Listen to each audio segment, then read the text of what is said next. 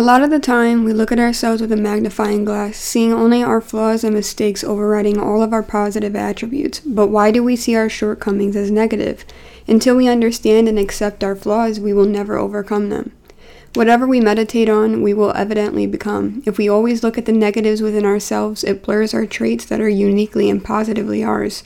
We have to accept the fact that we will never be perfect. We will always have flaws, always make mistakes, always say something we shouldn't, always make selfish choices, and always be imperfect. But that's not something to be upset about. It's something to be glad about. We aren't expected to be perfect people. We are perfectly imperfect. It's a blessing, not a curse. And those in your life that expect you to be perfect are of course imperfect themselves, so don't let that hold any weight.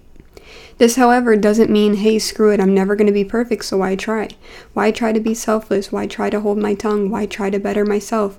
Don't stoop to the level of those who are detached from self-awareness and morality. Be more than that. Become a better version of yourself every day. The trials we go through on a daily basis are only building blocks for our character. Our pain is God's megaphone. Our reaction to hardships show our true colors more than anything else. And by hardships, I don't just mean going bankrupt or losing a loved one or getting in a car crash.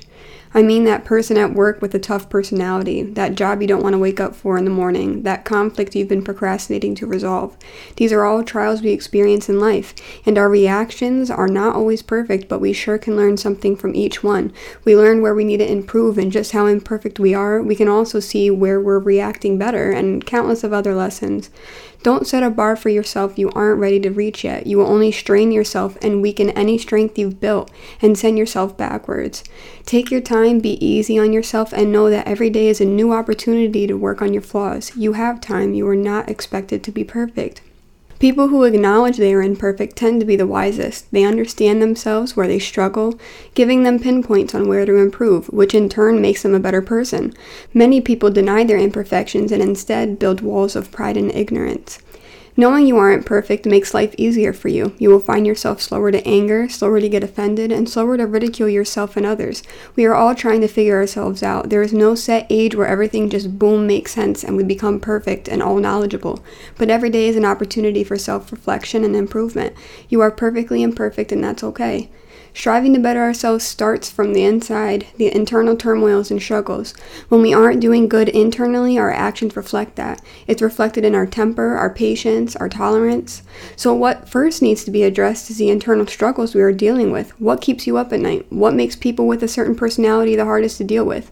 Why won't you resolve conflict amongst a peer if it's not something that you just haven't addressed within yourself? Holding resentments turns ugly, and it makes us bitter. Letting go is a huge relief, and it will improve our outward responses to others. Each thing we struggle with and tackle to resolve brings us closer to a so-called state of perfection.